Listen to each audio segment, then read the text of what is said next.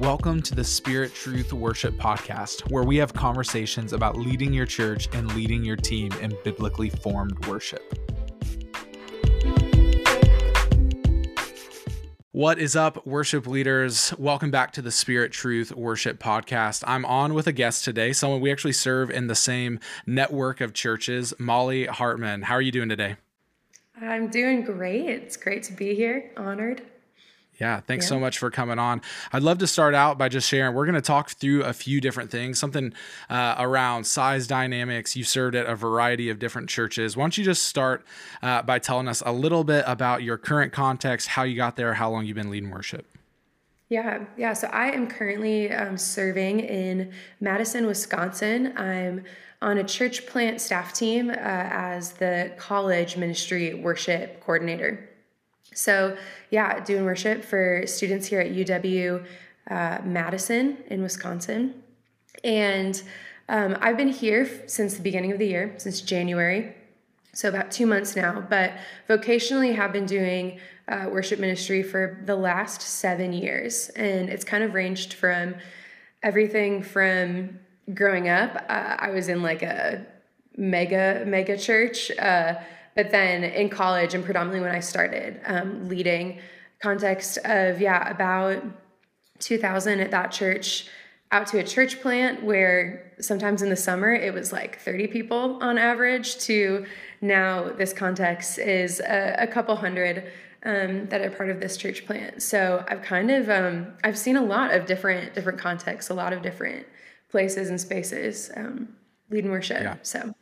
Wow, that's awesome. I've served in some similar context. I came from a multi-site church in Arkansas, so we were several thousand across multiple campuses. Before that, I served at a little bit smaller church, still a pretty good size, but served in like college ministry stuff. And like there were a lot of times where it was like leading a room of 30 or 40 people and to where I am now at Candeo, which is a little over 1,000. And so, yeah, very, very similar experiences. I would love to hear just some of your thoughts around like, what's it been like to go from serving in a mega church, several thousand people, especially the transition from that to the church plant of like 30 people in the summer. I think a lot of people listening to this maybe are in that season, are currently planting a church, and would just love to know, like, man, what's it like? I think a lot of times you are planted out of a larger church and you go to a much smaller context, and it can be, I don't know, maybe discouraging at some points, or at least a little bit culture shocking. And so what has your experience been with that?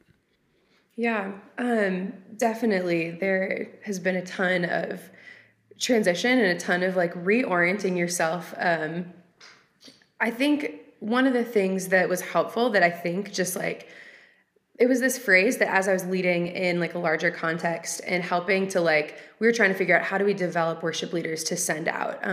We went out on a church plant, my husband and I, kind of right on like the start of our network of churches deciding we really want to be intentional about planting churches.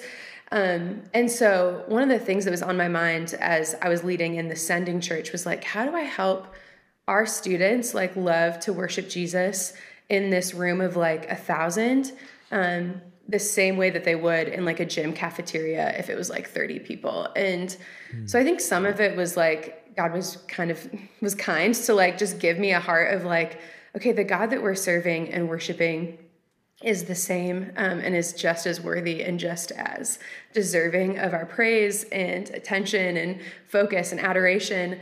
But how do I help like our students believe that? And then how do I also believe that when there is such a difference of like resourcing people, even just like established culture, but like started to kind of ponder like, okay, like God, what are the things that I need to hold fast to and like need to have as foundational when I go out and everything changes.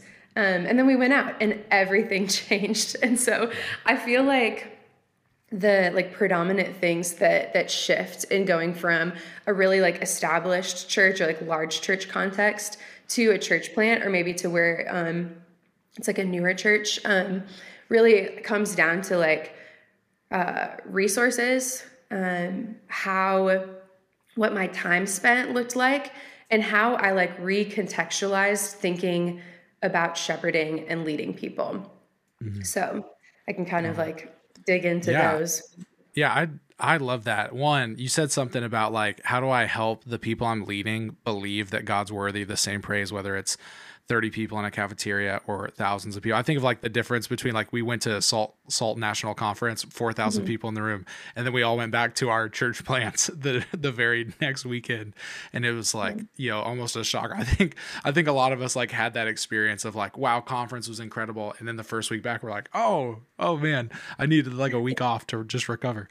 But also just like the difference in like expectation and like what it's like.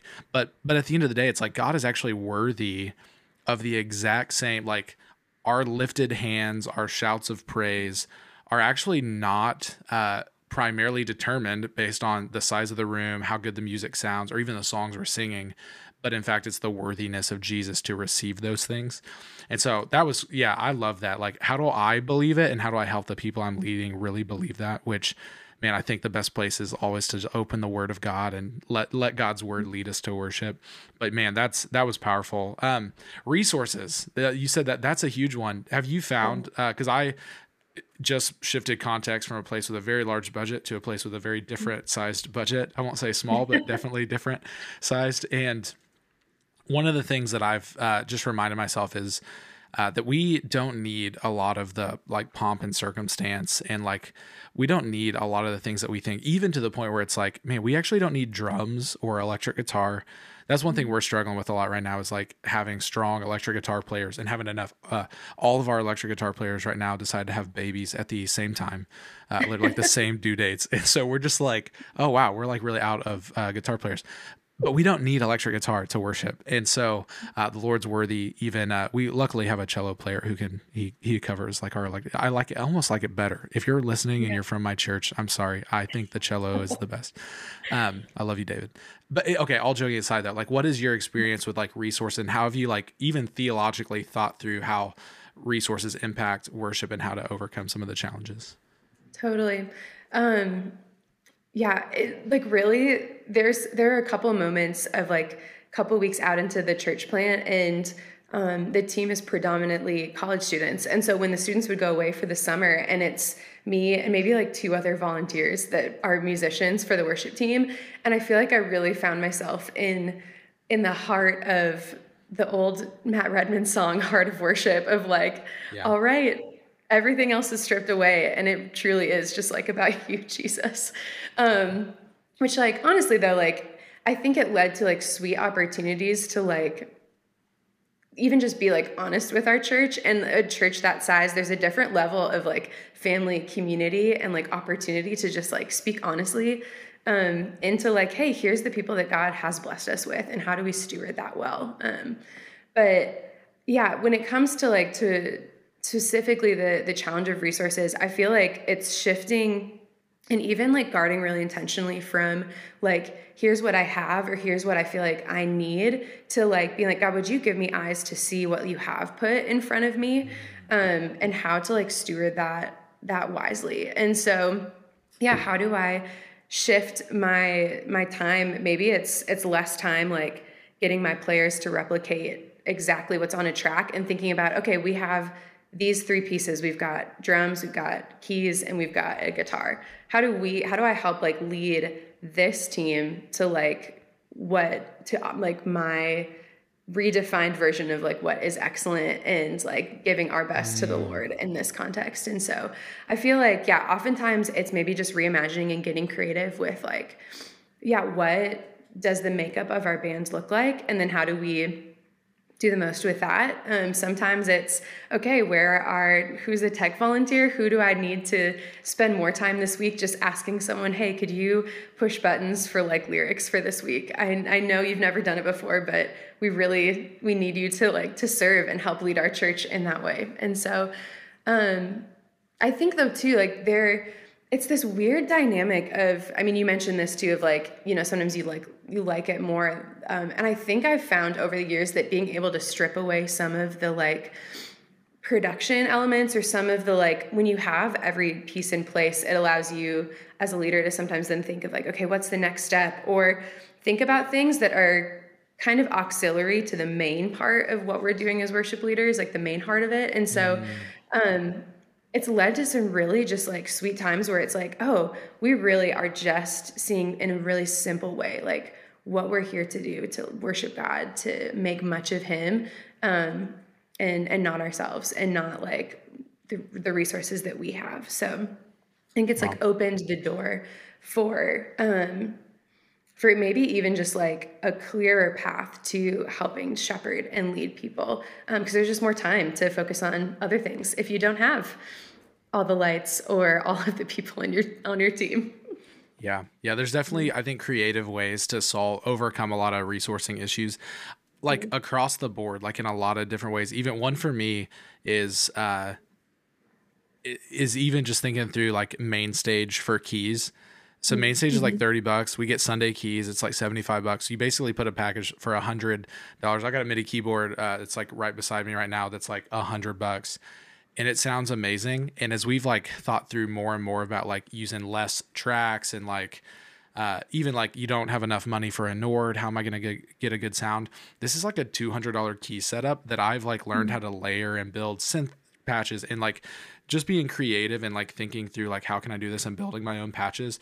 Man, we've like actually been able to like intentionally replace like a lot of the like synth tracks we used to have run to get some of those sounds, and also at a fraction of the price of what it would have cost to like do the Nord and like build out a whole track system. And I think, and even like team nights, like I love to be able to cater food for team nights, but a potluck is also another way that like everybody just brings some food. And so there's a lot of, whether it's, equipment issues you're running into, or just like trying to like instill culture in your team, there's probably like hundreds of creative and free ways to overcome some of those resourcing challenges. And so, you said two other things. So it was resourcing. What were the other two things you said before I feel about? like, there's a shift in time spent, and then a Yeah. shift in or maybe not really necessarily a shift, but like a reframing of how do I think about like shepherding this room versus like the size of this room. Yeah. Yeah. Why don't you talk So about how you spend your time, like the differences in that between contexts? yeah. Um, so I think for most people when they're moving to like a smaller context, and definitely in my case, it just meant like a smaller team. And not like necessarily like a full-time tech person. And so you start to wear a lot of hats. And I feel like probably many worship leaders, it's a small fraction that are parts of church where they don't have to wear multiple hats, and they're only thinking about like planning a set, leading their team, leading worship. And so in wearing so many hats, one of the things that I really learned, I think, early on in the first couple of days of coming to a new place and coming to a smaller context, is the application even of, again, kind of the old adage of they don't care how much you know until they know how much you care. And the size dynamic of the room, and especially in a church plant where maybe there's new people that have never been to a church before, don't know any of the songs that you're going to plan, even if you're like, oh, this is one that's like a radio hit, everyone knows this song, it'll be great, it'll be easy.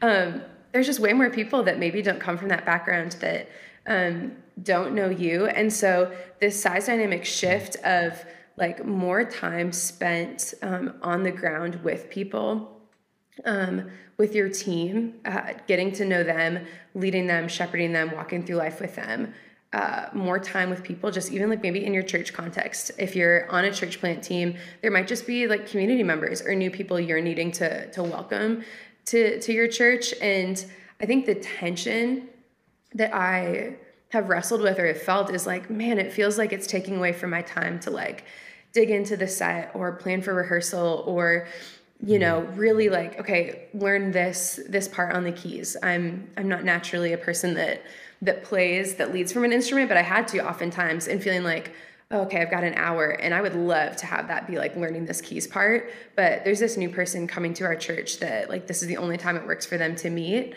I want to pick like that time to meet that person, because my presence with them, my ability to like know them, know their story, know their life, like gosh, the investment there, I feel like reaps tenfold than on a Sunday morning when I'm leading that song that has an hour less practice than I wish it did. But because like that person knows me and I know their story, I feel like there's something there that happens in like opening up and like the Spirit at work in our worship and between like pastoring and shepherding people that even just opens up opportunities for our worship to like be pleasing to God and for people to connect with God, to believe the truths that we're singing about and to see him more clearly. And so, and not to say like that's balanced with like even just extra time then figuring out what are the creative solutions to my problems. Okay, how do I take more time to like figure out what are we doing in this context when it comes to some technical things, when it comes to planning sets, more time also just like developing musicians. And so it's maybe less time honing my craft and more time investing in the people on my team because it's a smaller team and I need them. And so I need them to grow in their giftings, to be able to like, for us to be a little like microcosm of the body of Christ of like, okay, I need and I want to see gifts developed in people so that like that I can like be supported in a small context. But then like they're just able to serve God to the full capacity of their giftings and what he's given to them. So those have been a couple of things when it comes to rethinking how time is spent in a smaller context. Yeah, no, that is super helpful. Just thinking through even what you said, I was just reminded of Ephesians 5:18-21. It says, don't be drunk on wine, but be filled with the Spirit as you address one another in psalms, hymns, and spiritual songs. I just think it's like, man, as Paul wrote those words, did he have in mind that like it would be how excellent the music was that led to the filling of the Spirit, or actually maybe like the relational awareness and like knowing one another and like singing the gospel? And so I think what you're saying is huge about just getting to know your people, and it will actually reap a greater reward in your worship if you really know the people that you're leading for a whole variety of reasons. But yeah, that's super good. So one last thing would be shepherding the room, which I think is maybe a really big one that's like difficult for people as they move between different context. I know anytime I've come to a new context, I've served at 3 churches. My first like 6 months, I'm still leading my new context like I would have led my old context, as I'm learning how to lead my new context differently in maybe a more appropriate way based on all the different circumstances. But what has your experience been with that, going from the different contexts? Yeah. So I think, I mean, the primary like job and role of like obviously like us as worship leaders, regardless of the context, as we shepherd people, is to like lead them out of love and like lead them, not to ultimately the good shepherd, to Jesus. And so I think the beauty is that doesn't change. We get to be under shepherds, and pointing them to Christ. But, and so like that principle of leading out of love translates regardless of the context. But I feel like some of the beauty in moving to like a smaller context or reframing, again, it's connected to that time piece, but really like I can look out into a room of a couple hundred even and really like actually know some of the stories of people going on. I can know about the family that is going through the adoption process. I can know and see like maybe someone that's lost a grandmother or has lost a parent in the church, someone that's walking through a health struggle or marital issues, or like there's just this beauty of like when you can look out and see the faces of people and know some of the real things that are going on in their lives, and then the real ways that like they are clinging to God, the real ways and like the real truths of the gospel that they're needing to like grip onto. And so there's like such a beautiful opportunity to be able to like even lead towards that, and to like steward my role of like, okay, I know what people are walking through, and so how do I also help them look to God, like look to the beauty and fullness of who he is and how he'll meet them where they're at, but then also provide them with like language and songs. And it's like these mini paraphrased pieces of theology that people are going to take with them then into their week and into what they're walking through. And so I think there's like in a smaller context, there's an ability to just be way more diligent and just intentional about connecting to what people are walking through. Yeah. And maybe like you might be in a context where what you're choosing songs or kind of where you're adding shepherding moments, what you do for that is potentially like bound a little bit more in a set like liturgical flow or different types of categories. But even like in our prayers, in the ways that we set up songs or choose scriptures, like, a song of confession, we're confessing our sinfulness, our brokenness, but maybe it's also addressing like, as we're confessing the sin, there's also just sin in our world. There's sin done against us and to us. And so like offering even just like these different lenses that may connect to the people that you're leading. But then I think like another way to love the people you're leading and shepherding them well is also by being willing to like share your life with them. And I think this is another unique opportunity, especially in a smaller context where, again, it's not so much that it's like here's my life, here's all these amazing things I'm learning about God, but I think particularly in our weaknesses, like the places in my life where I'm needing to lead myself to Jesus, where I'm needing to put myself at the feet of the Good Shepherd, take so much pressure off of me to be like the person to like answer everyone's problems on a Sunday morning or have the perfect right thing to say, but simply about like opening up, man, here's the truth of the gospel that I am needing. Or maybe just as you're planning and preparing, like you're saying like, hey God, like, yeah, these are the themes you've been doing over and over in my life. And it's not a mistake. You're not unaware that I'm also in the context I am in the church I'm at, leading the people that I'm leading. And so just being open to the possibility of like, man, this theme of like either your faithfulness, God, feels particularly sweet to me. Maybe if I'm paying attention to that, getting curious about that, leading out of that, that's a way that God wants to lead a larger group of people kind of through the ways that you're experiencing God. I like think about David and like the Psalms that he's writing from like very specific moments and times in his life, whether it's like on the run from Saul or celebrating a particular battle or, his Psalm of confession in Psalm 51, where like God then used those very personal things that were happening in his life and the truths he was learning about God in those moments to then like lead a larger context of people and to be this like songbook that people were singing. And so, yeah, I think like being willing to just like to get a little more vulnerable, again, in a smaller context, I think just helps people to see and to trust and to like know the person that's leading them. And even in seeing and knowing their own brokenness, their own ways that they're needing to worship God, the reminders that they're needing to sing in those mornings, like helps to have it be everybody worshiping together. So yeah, that's really powerful. Yeah. And I think too, like being vulnerable in front of a room, like I think just the words that we say, there's definitely a moment. I'll share two stories. One recently was like doing my own like quiet time and like felt a prompting from the Lord to read Hebrews 2, which doesn't often happen, that I just have a weird prompting to read like a chapter of a book. Like I didn't know what was in Hebrews 2. I just was like, Hebrews 2, okay. And I'm reading it and it like, it was one of those moments where like the Spirit of God led me to this passage and just did a really like powerful work in my heart that morning and just was kind of brought me to this place of like seeing the grace of God maybe like in a new way for the first time like I'd felt in years.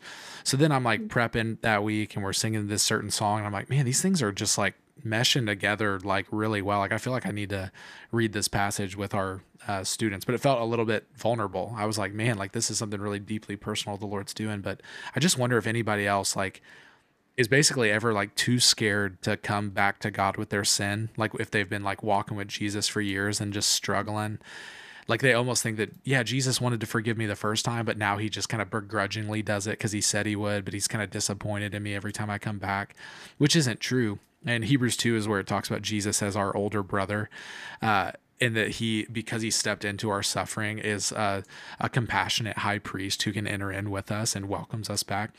And so I share it with the worship team, kind of had like, blank stares from the worship team. They're like, wow, this is vulnerable. And I'm like, oh man, I don't know if this is going to go well.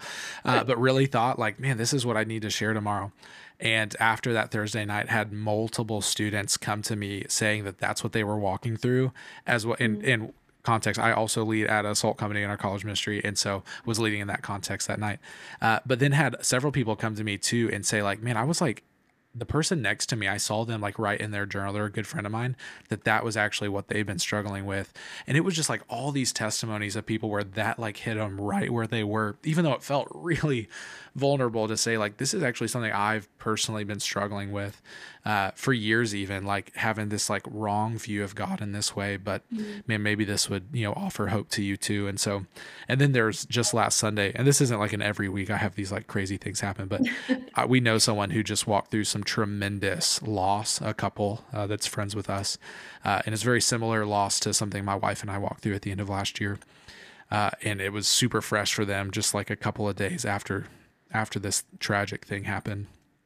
And we're singing the gospel, and I look out and I see them, and they didn't start crying, but I started crying. And I just was like, man, like sometimes the vulnerable thing isn't like the thing that we say in the shepherding moment we give, but it's like letting the Spirit of God minister the gospel to our hearts as we sing, and just like, don't be afraid to like let that happen. Like that's not a bad thing. And we don't have to like pretend like we have all of our stuff together all the time. And even in larger contexts, I think it's okay to really like lean into some of that vulnerability. And speaking of being vulnerable, this is a weird transition. Here we go. Speaking of being vulnerable, we've never talked about this really, but you moved from a really large context to a small church plant, but now you're in a different context because something happened with that church plant that it didn't quite pan out long term. I don't know all the details, but for someone listening, and we could totally just cut this out. I have the ability to edit this thing, but would you feel comfortable like talking about that transition out of that? Like for someone who maybe went to plant a church and then it didn't work out, and they maybe feel like, man, am I even cut out to be a worship leader if, and it wasn't like, obviously like the worship wasn't the problem at this church. And I actually don't know like any of the details. So I'm just like throwing something out there that we did not talk about ahead of time, but yeah, I don't know if you want to share that, just some encouragement for a worship leader. Yeah, man. Yeah. Cause I mean, I think like looking back at it and like, praise God, there's still, there's still a church there, a local church, there's still students gathering. And so our transition, from that church plant, very unexpected and was just due to another pastoral transition, that because of the network we're a part of, just left a lot of question marks.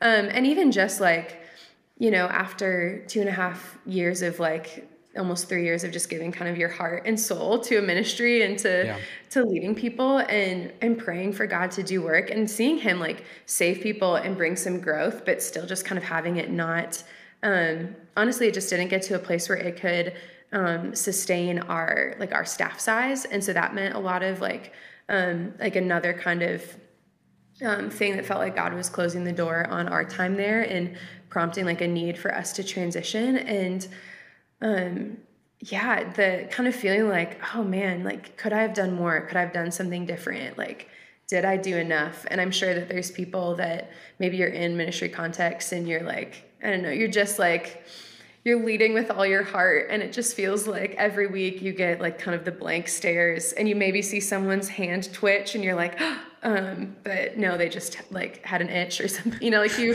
like leading with all you've got.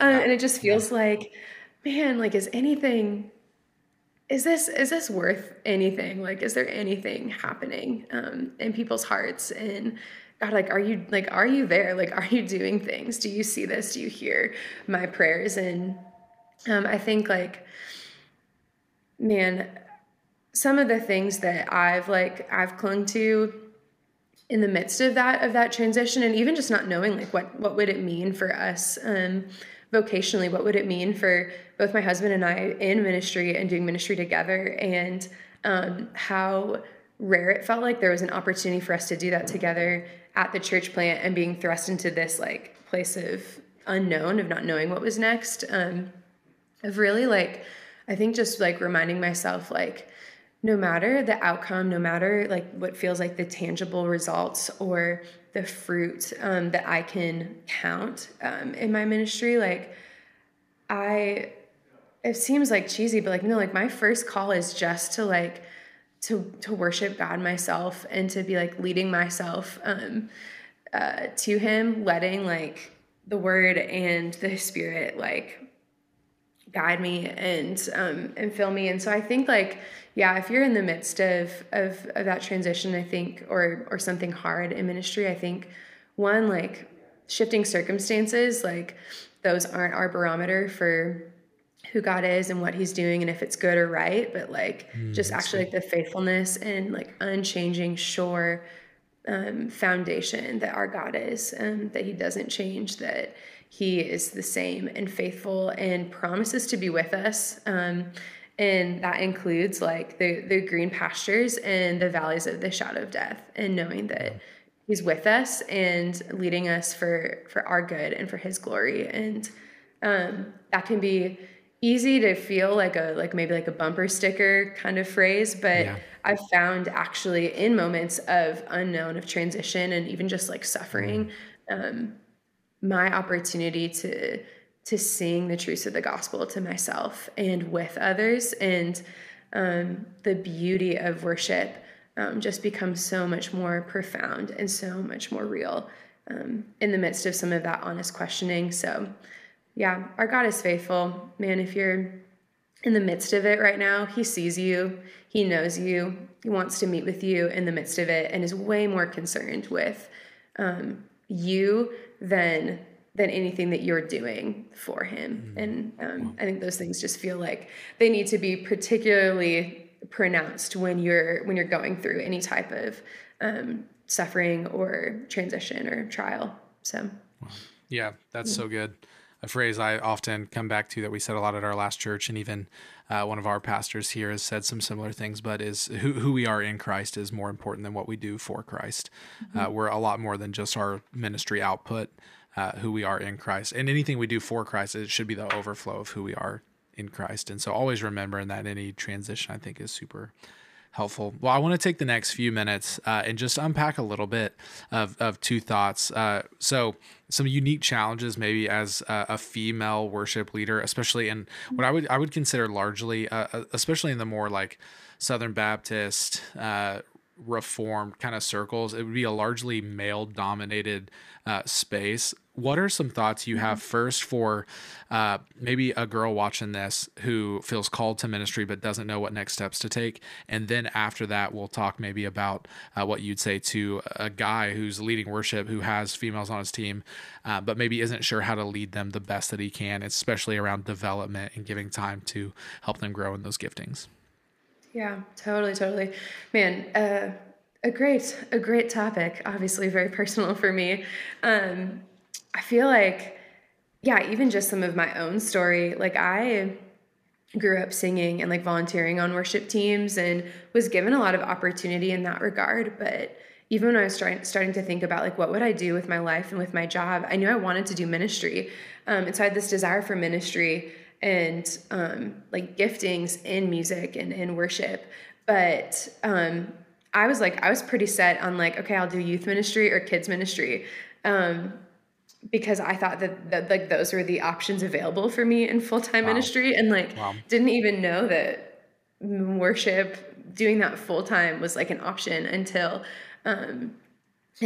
our worship leader and his wife, like they just did a great job investing in me, and they had like a really clear like life-changing conversation, obviously, like, no, like you should do worship. And I'm like, I could do that.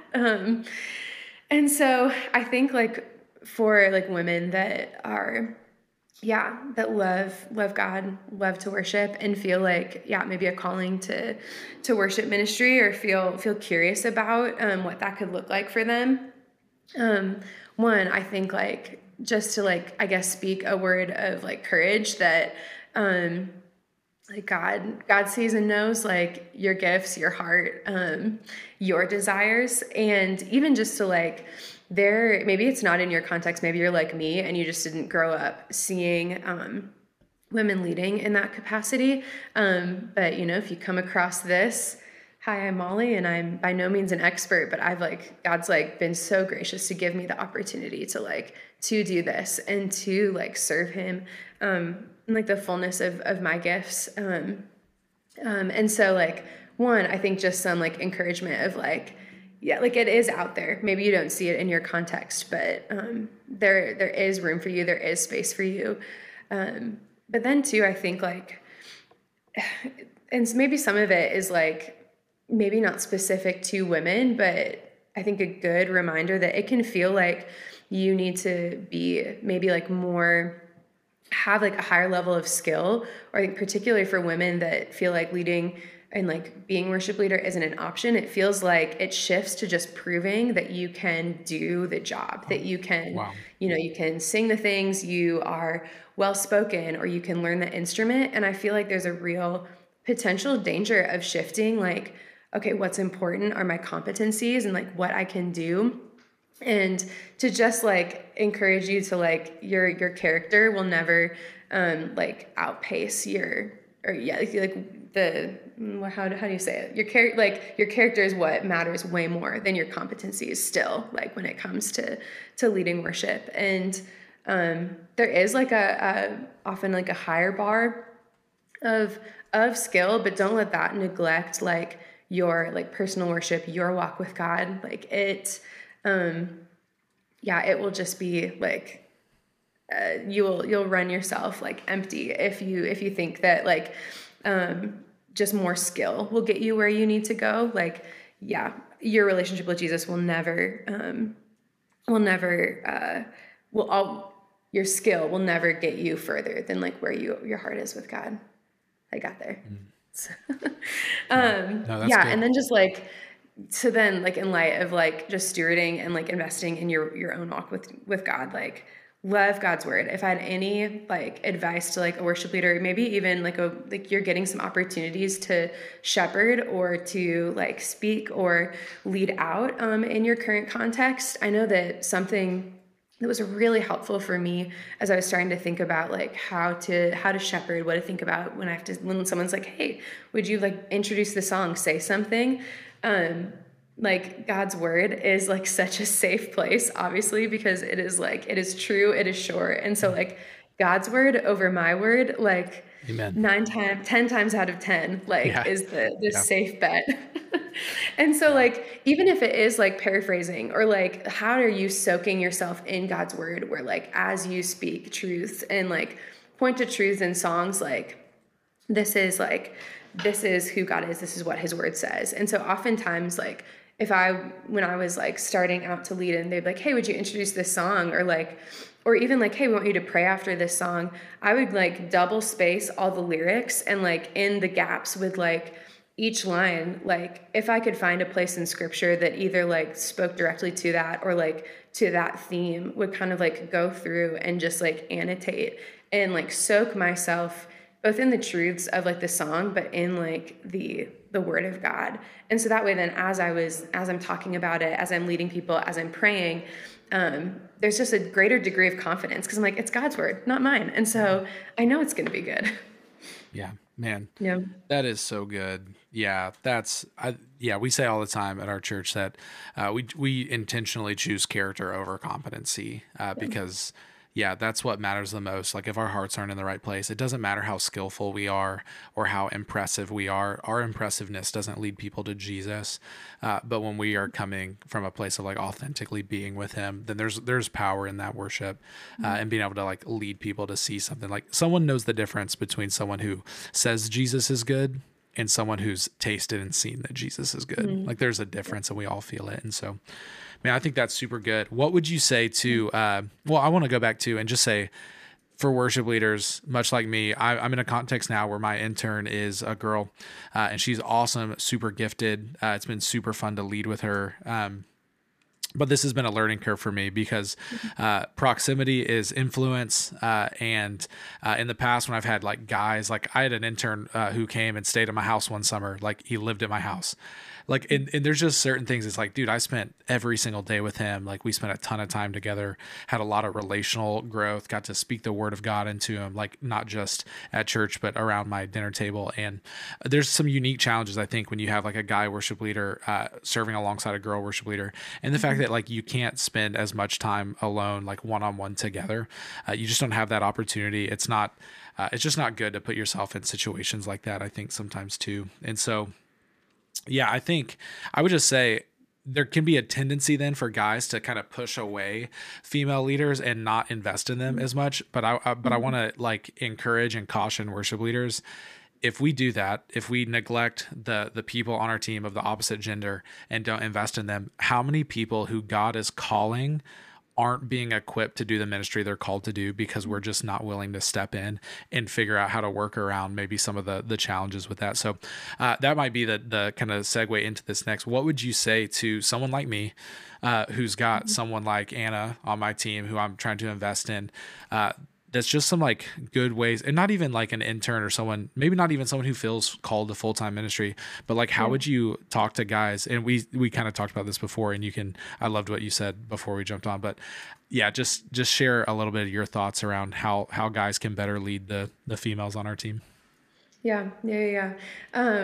I've been in different rooms too, where it's kind of like a barrage of like questions like, how do we do this? How do we do this? And I mean, genuinely one question was like, how do we just like start conversations, or how do we just like talk with the women on our team about how they're doing like on the worship team? And I'm like, probably just like how you would talk to anybody else. And like, not trying to be like, no socially awkward worship leaders.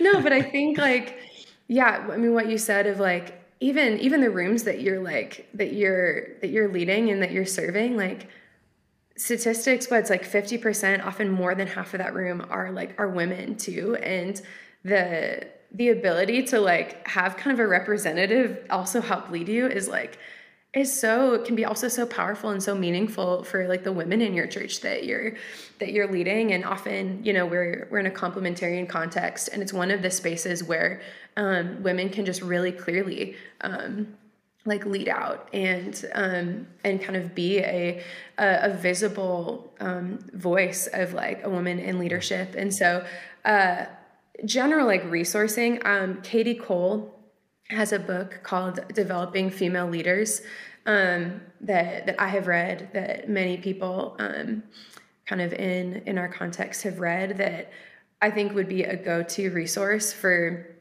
you if you're like, I really want to figure out how to lead the women on our team, and not just like interact with them, but even help develop and like raise them up to be leaders. But yeah, if you're in a context where you've got kind of like a opposite gender person you're trying to invest in, I think first there's just the ability to like speak a lot of courage, like my own story, to have someone very intentionally be like, this is what I see in you, this is what I think you could be.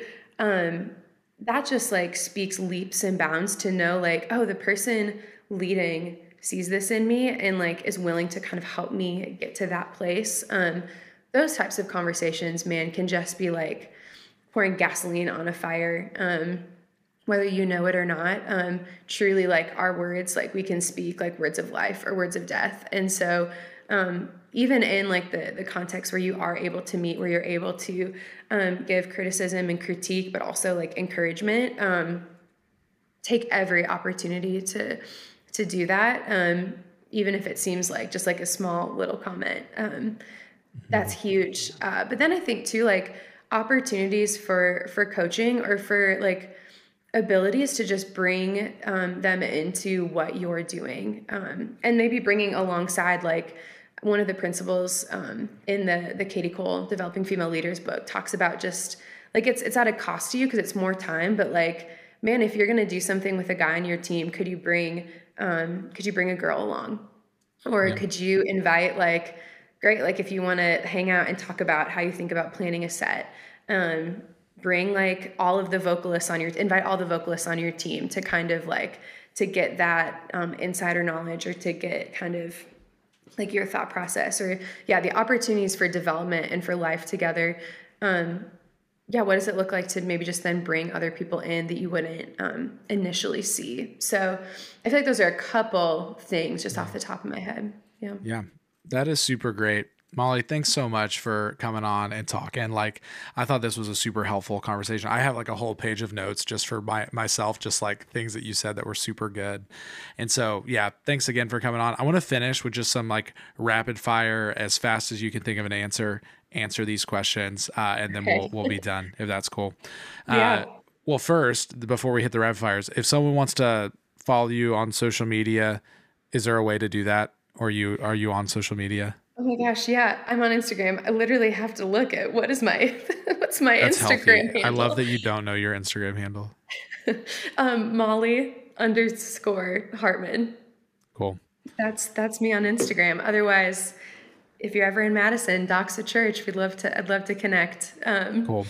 Yeah. Love it. Yeah. And if you're watching this, you're a worship leader and you want to be a part of church planting and engaging college students, hit us up. We would love to talk to you about how to get involved with that. But here's your rapid fire questions. First, go to order at a coffee shop. Oh, a white mocha. Favorite book you've read in the last year? The Pastor by Eugene Peterson. Okay. It is 10:02. Are we on the same time zone? I don't know. We are, yeah. Okay, it's 10:02, and so we'll have to wrap this up so we can pray our 10:02 prayer together. Nice. But before we do that, one more question. Biggest worship fail that you've had? Oh man, gosh, just this last week, I don't know if it's the biggest, but it's the first thing that came to mind.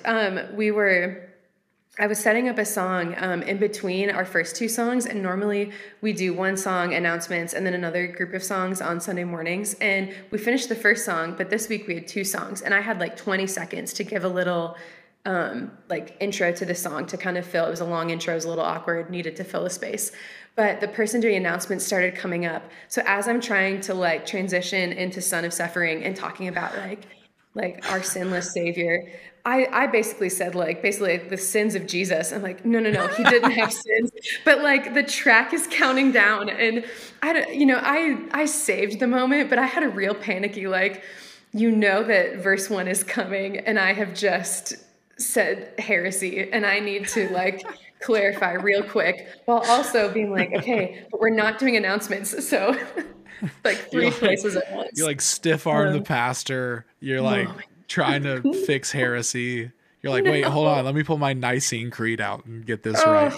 Guys, Jesus was without sin, but he became sin for us. Okay. That's glorious. Yeah. But yeah. And then a lot of just wrong lyrics. Yeah. That'll happen. Classic. Wow. Well, that is awesome. Is do y'all have a live stream? Can I find that? Yeah, you probably could. I think it was first service. Okay. So I may go look for that. I don't even remember. I need to go back and rewatch it because maybe it's worse in my head, but I think it was along those lines where it was maybe implied that Jesus had sin and really had I've definitely done something similar where I accidentally said Jesus. It was in Jesus Paid It All, and I said Jesus left a crimson stain. Instead of sin had left a crimson stain that Jesus, and so I still get ragged on by my wife for that one. I think that's my only real flub of speaking, but wow. Thanks so much. This has been a blast. I enjoyed this. And so hopefully this won't be the last time. We'll do this again, dig into more of these topics, and especially the church plant dynamics and all those things are fun to talk about. But if you found this podcast helpful, this video, you can subscribe to the channel, rate this podcast wherever you're listening to it, and we will see you in the next video. Thanks for listening to the Spirit Truth Worship Podcast. You can follow us on Instagram and also subscribe to the YouTube channel. And go ahead and give this podcast a rating in whatever podcast player you're listening to it in, and we'll catch you in the next episode.